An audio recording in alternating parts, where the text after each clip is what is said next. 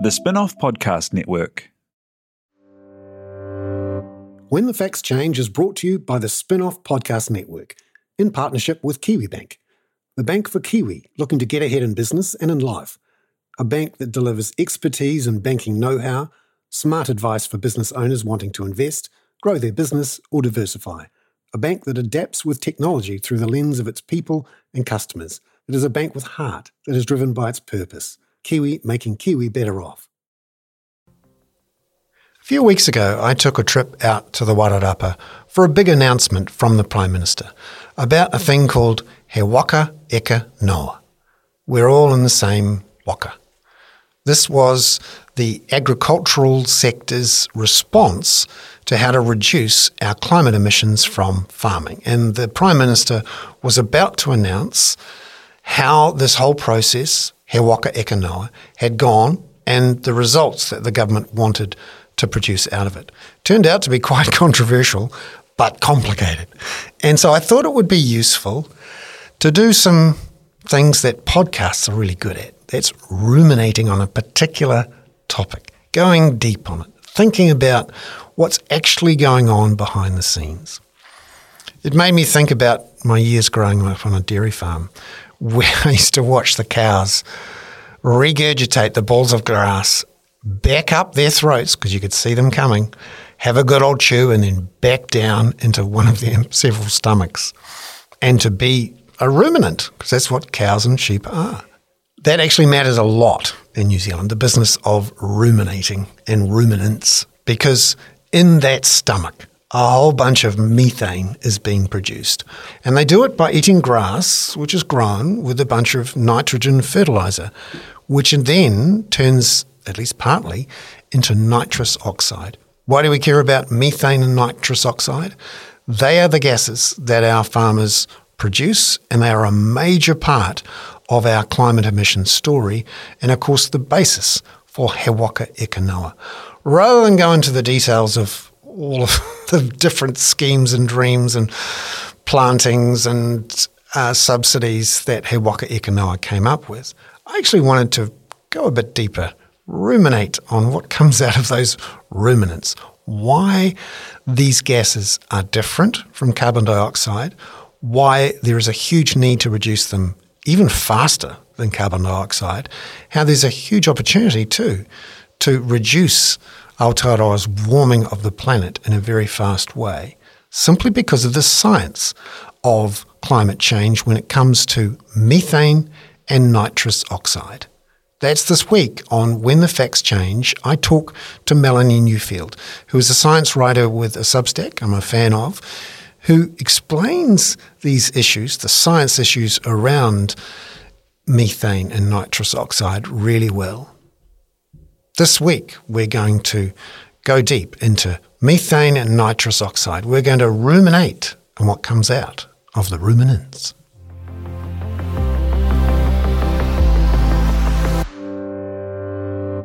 Welcome to When the Facts Change to Melanie Newfield. Melanie, great to have you here in the studio in Parliament. Yeah, thank you. It's great to be here. Now, I stumbled across your work as a science communicator and writer, an independent one, in your excellent Substack called The Turnstone. Could you tell us about what the Turnstone is and what you're doing with the Substack? So a turnstone is a small bird which likes turning over stones to get food. And so I like turning over metaphorical stones and looking at things and learning about topics. And I have a real passion for making the science behind important issues accessible to everyone. So at the moment, that means I'm writing a lot about climate change and trying to make some of the science behind climate change something that people can understand. And that's why I found it so useful to get your Substack.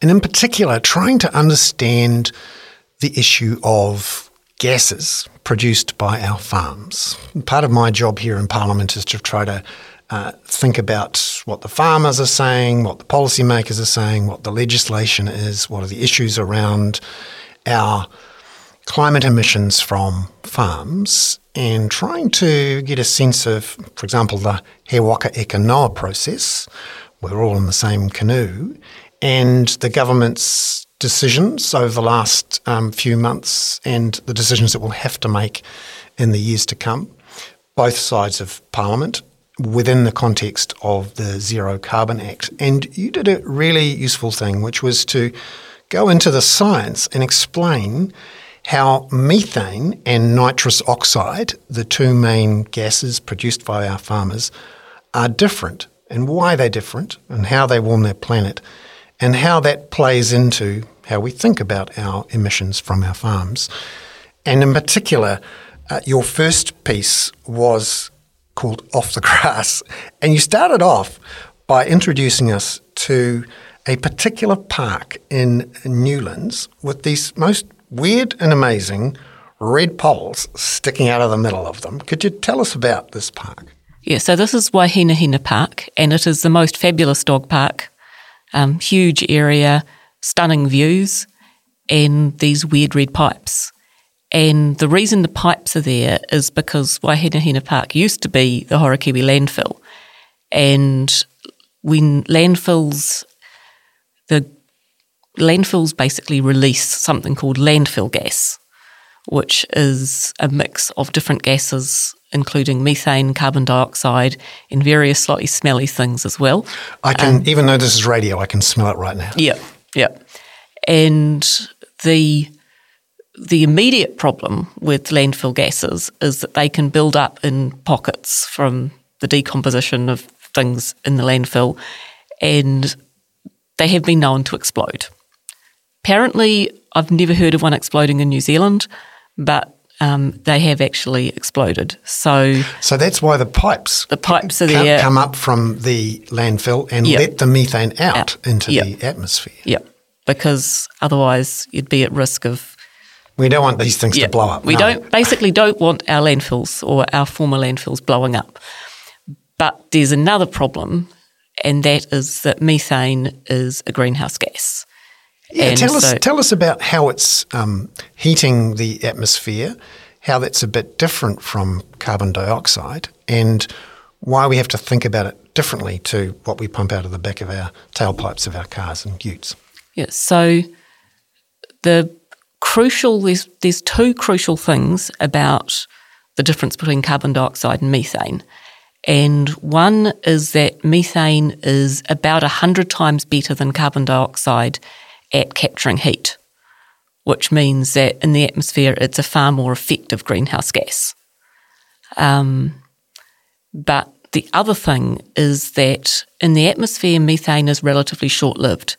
So carbon dioxide, once we've pumped that into the atmosphere, it's hanging around for 300 to 1,000 years. There's some exchange with the oceans, but broadly it's around for a long time. Methane takes about 8 to 10 years and then reacts with ozone and breaks down and then is carbon dioxide. Oh, right. So does that mean we shouldn't have to worry about it too much if it goes away by itself? So in the long term, methane's not the thing to worry about, but in the short term, because it's 100 times better than carbon dioxide, it's a real problem. And the way that scientists describe the ability of methane to heat the atmosphere is they've done a calculation based on how effective it is at capturing heat and how long-lived it is. And over a 100-year period, it's about 25 times worse than carbon dioxide. But that's because it's so short-lived. If you calculate it over a 20-year period, it's 80 times worse. And so it is much, much worse than carbon dioxide. And we know now from the IPCC report that the crucial issue for us on climate change is being as fast as we can to reduce our emissions now to avoid heating the planet to a point at which there's a risk we hit tipping points and then we can't control anything. She's off. It's gone. So the challenge for us as a planet is to find the fastest ways we can to reduce the warming as fast as we can. So it's interesting, in the last couple of years, I've noticed that a lot more of the debate around climate change has shifted from talking about carbon dioxide, reducing carbon dioxide emissions, having less coal plants, having less cars, flying less, or not growing so fast. And people are starting to think about this methane. Could you tell us, it's a big planet, where does the methane come from? What are the ways that it gets out there, and how do we control it? So there are broadly 3 sources of the methane that's in the atmosphere, and a third is natural sources, which in particular wetlands. So when plant material breaks down in wetlands, it releases methane. Same process that's happening in the landfill, but it's a natural process. About a third of it comes from fossil fuels, and for example, coal mining. Coal has methane trapped in it, as we know to our cost from Pike River, which that was methane. So when you're mining coal, that releases methane, which goes into the atmosphere. Wow. So that's a double whammy. Coal is bad for so many reasons. And then a third of the methane in the atmosphere comes from agriculture, and the majority of that is cattle and beef agriculture. There's a little bit from rice, but the majority is cattle and beef. So we're getting to the crux of the matter for Aotearoa, which is the beef and the sheep and the cows. Now, I grew up on a dairy farm and spent a lot of time looking up at the rear end of a cow, hoping to avoid what's coming out. And knowing there was the occasional fart, but there was a lot of burping too. And one of the things I did as a kid was watch cows, often 2 in a row, sitting down, and me and my brother would bet when the cud was coming up back from the stomach and up into the mouth to chew. And we'd have bets to see which cow was fastest, and it was good fun. But your piece described the process of ruminants, cows and sheep, and how that process in the stomach works. Could you talk a bit more about that? Yeah, so basically cows and sheep and deer and goats and things, they are able to eat plant material that we can't digest very well. If we ate grass, we'd get sick, we wouldn't survive. So in fact, cows and sheep can't digest grass either. What they have in their stomach is a whole amazing collection of microbes, and it's the microbes that are breaking down the grass.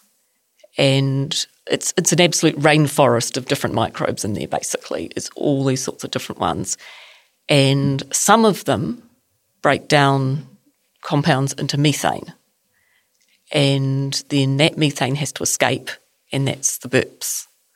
So it's the microbes in that stomach that are breaking down the grass that are the problem. And is there any way that, we can turn off the microbes or get them to do not so much methane? How do we, dial up or dial it down if we were thinking of trying to do that? So there's definitely research to try and find ways to make cattle and sheep produce less methane.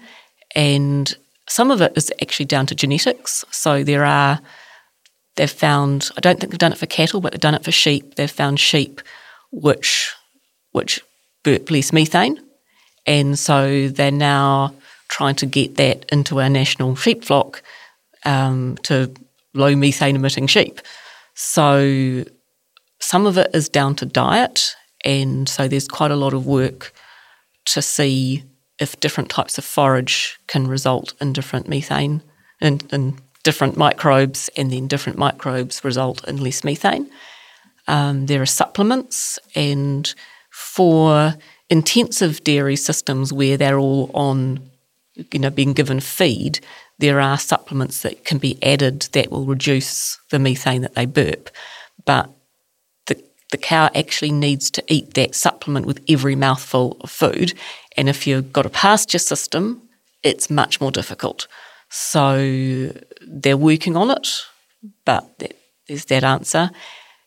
There's also even looking at vaccinating against the microbes that are the worst, so that they can adjust the microbial composition of the stomach.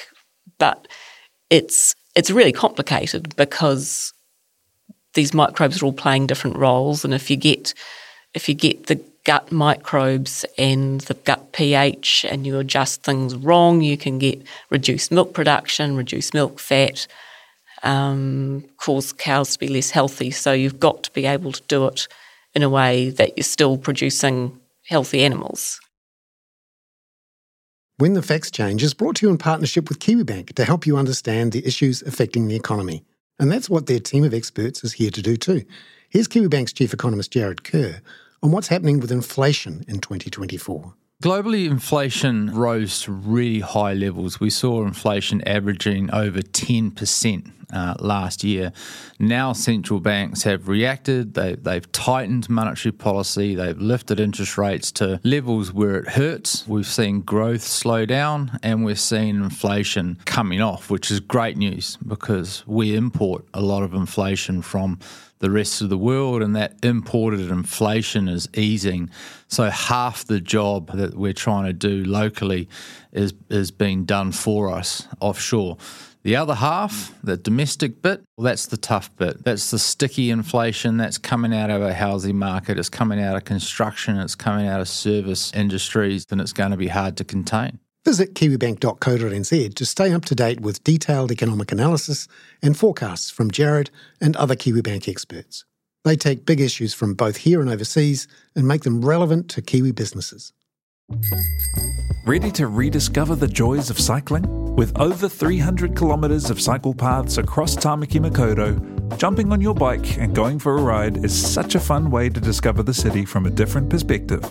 Cycling is getting more and more popular across Auckland, so now's a great time to join the hype and give cycling a go. Head to at.govt/cycling to find your nearest cycleway today.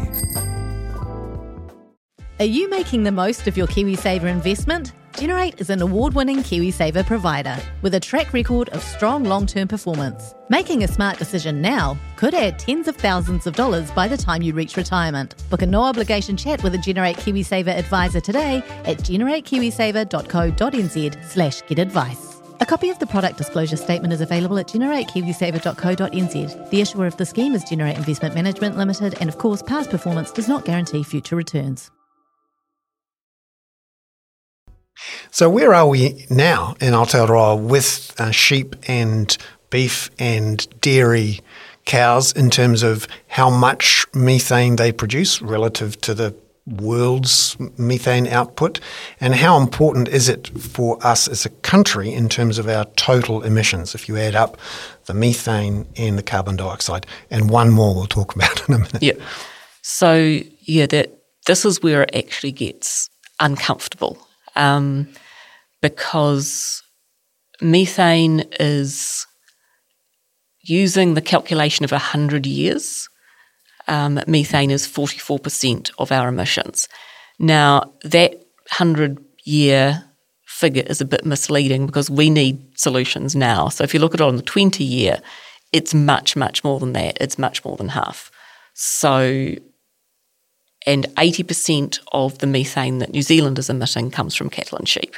So it's basically, I think it's cattle and sheep, might count goats and deer in there as well, but it's basically, as far as I can tell, the single biggest contributor. And that's an issue for us as we think about how we respond, because we could do a bunch of things. We could reduce our carbon emissions in the cities from transport, from our homes, how we heat, how we generate electricity, and we could do it on farms. How close is the science to solving the problem with a seaweed or a injection or some fancy breeding?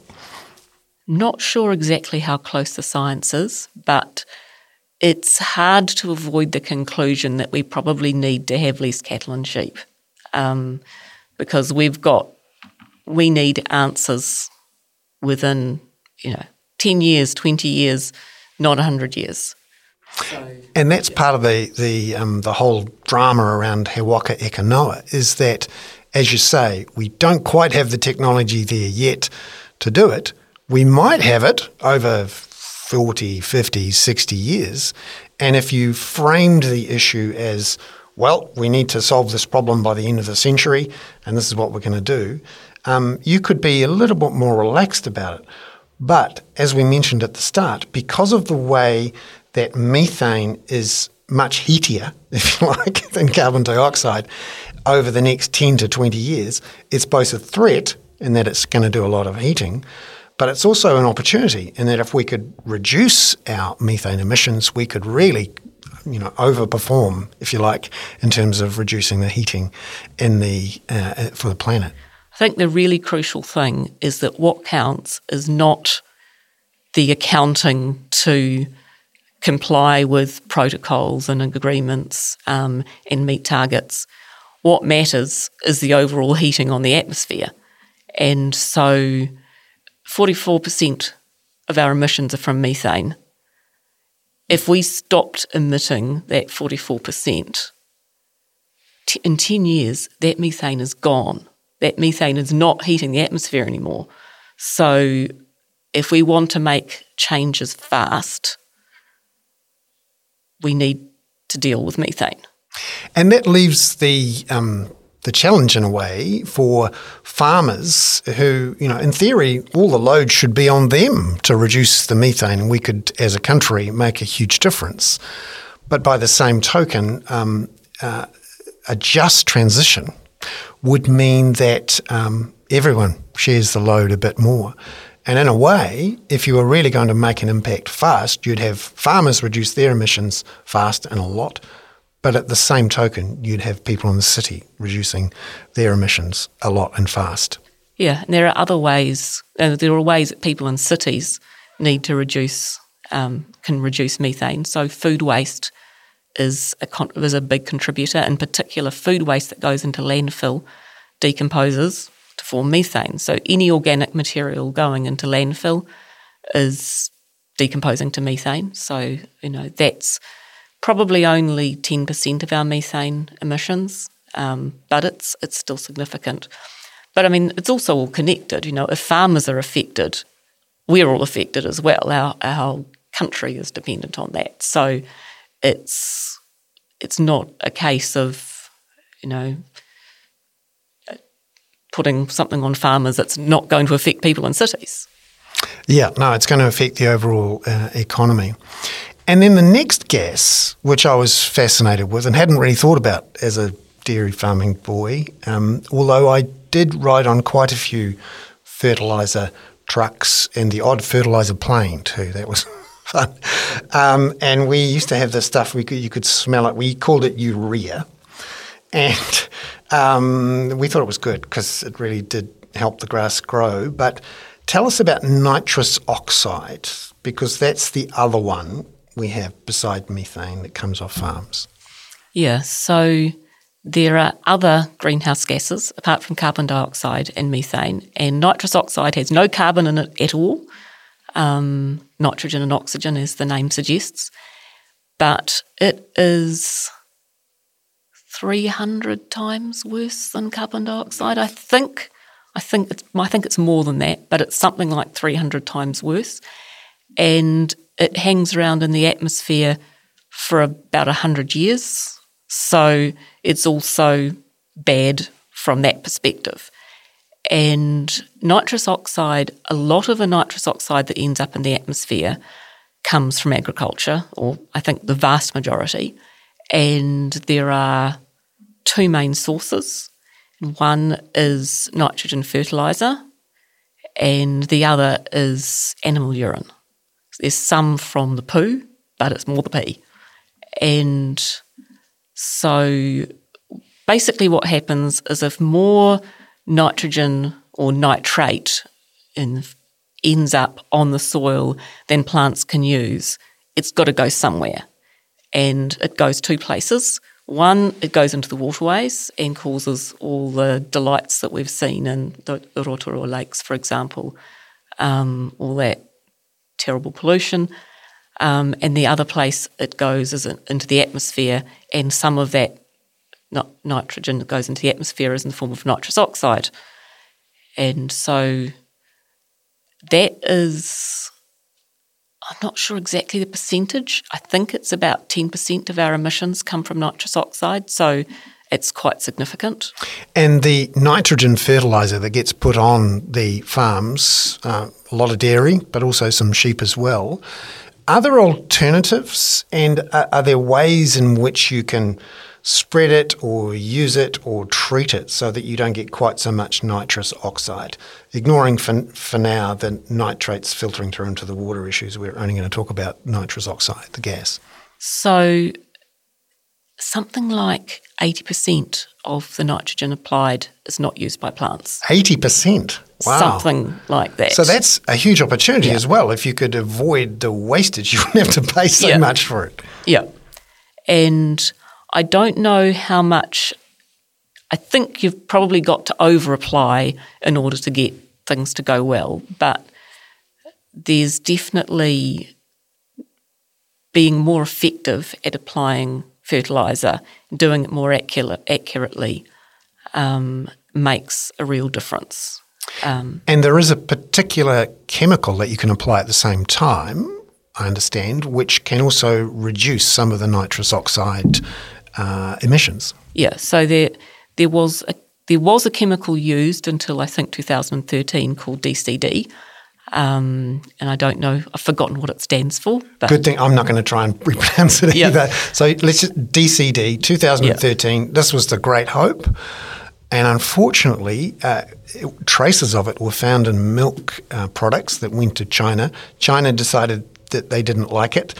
We haven't actually been able to use DCD since then. Yeah. So I don't know if there are other compounds, but there are. It's not an easy problem to solve.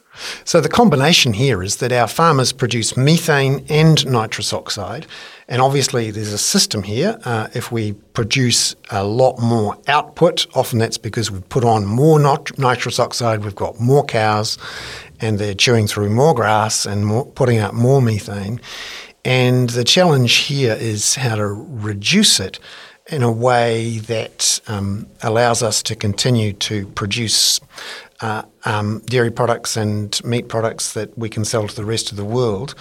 What about this argument that we've actually been reducing the size of our herds in recent years, and therefore we're not adding extra methane to the planet, and therefore we don't have quite so much of a problem? And also from a carbon point of view, per kilogram of meat and per kilogram of dairy products, we are more efficient, i.e. we don't produce quite so many carbon emissions or methane emissions as other producers, let's say the United States or the Netherlands or whatever.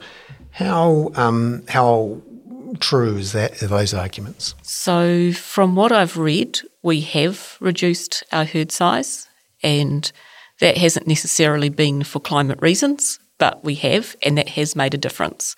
So that is a positive.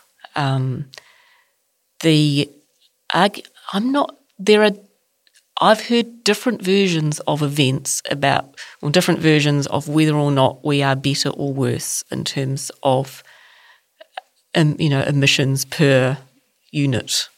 So some methods of calculating say that we're better than, say, intensive dairy production and overseas, and others say it's worse.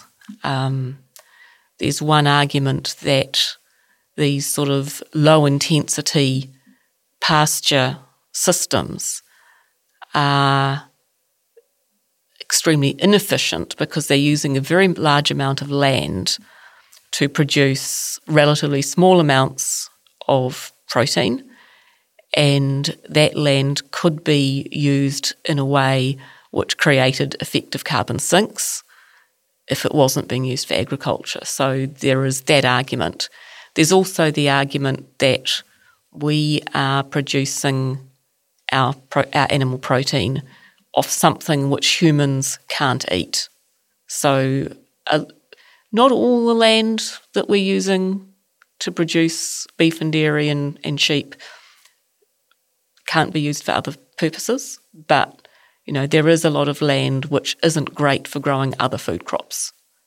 And so you can sort of make an argument that that's, it's a good use of, say, sheep, high country sheep can't produce a lot of other food.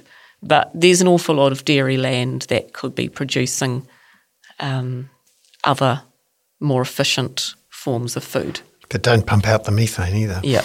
And just finally, when you think about how the world is addressing methane, a lot of the focus has been so far on carbon, and there are various markets around the world where people are trading carbon credits, but they're not necessarily trading methane credits or nitrogen credits, although there is one example in New Zealand of a nitrogen trading scheme for the Taupo catchment, which is being watched closely by everyone.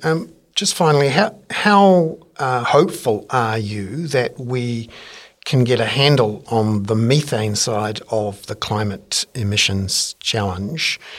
And how do you think it's going to affect, if you like, the political economy of dealing with it? Because it's because they're slightly different in the way that they do the heating. It's faster, more powerful, but then goes away earlier. And it's a different bunch of people from, the people driving cars or creating electricity. How hopeful are you that we're going to get a handle on this? There's things that make me optimistic and things that make me pessimistic. So I'm optimistic because it's something that methane is something where we can make a real difference quite fast to the climate. And it's not something which involves a whole lot of individual actions, because if you're looking for, every single person to change their behaviour, that is actually really, really tough. When you're talking about industries changing the way they do things, that is often more effective. I'm thinking of an example that has nothing to do with has a lot to do with methane, but nothing to do with cattle, is that there's been major changes in how farmers grow rice in the last 40 years in China, and it's made quite a difference to the amount of methane emitted in terms of a positive change. So you can see these sort of big industry level changes are in some ways easier to implement than every single person changing the behaviour. On the other hand, it's so important to us. We are so dependent on these industries that are big emitters, and it's so hard to find solutions. And the solutions are not going to come from offsetting.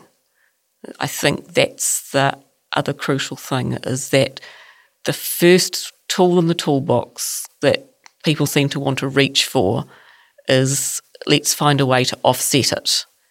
And I haven't written an article on the challenges with offsetting, but there are a lot of challenges with offsetting. And I think the most crucial point to make is that it's only going to ever be a small proportion of the solution. Most of the solution has to come from reducing emissions, and that's hard. Yes, it is hard. I'm particularly sympathetic with, on the one hand, and on the other hand, that's what people in economics are always saying, so that's great. And I am ultimately, I think, optimistic, partly because it has to be hardwired, otherwise you'd never get up in the morning. Melanie Newfield, who is the author of the Substack, The Turnstone, and is an independent science writer. Thank you so much for coming on to When the Facts Change. Thank you. I appreciate it. When the Facts Change was brought to you by the Spin-Off Podcast Network, together with KiwiBank. Visit kiwibank.co.nz to find out how KiwiBank are making Kiwi better off.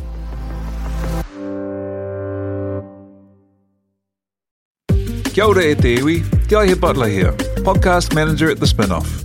If you enjoy listening to our podcasts, consider supporting our mahi by signing up to become a Spin-Off member at thespinoff.co.nz/donate. The Spin-Off Podcast Network.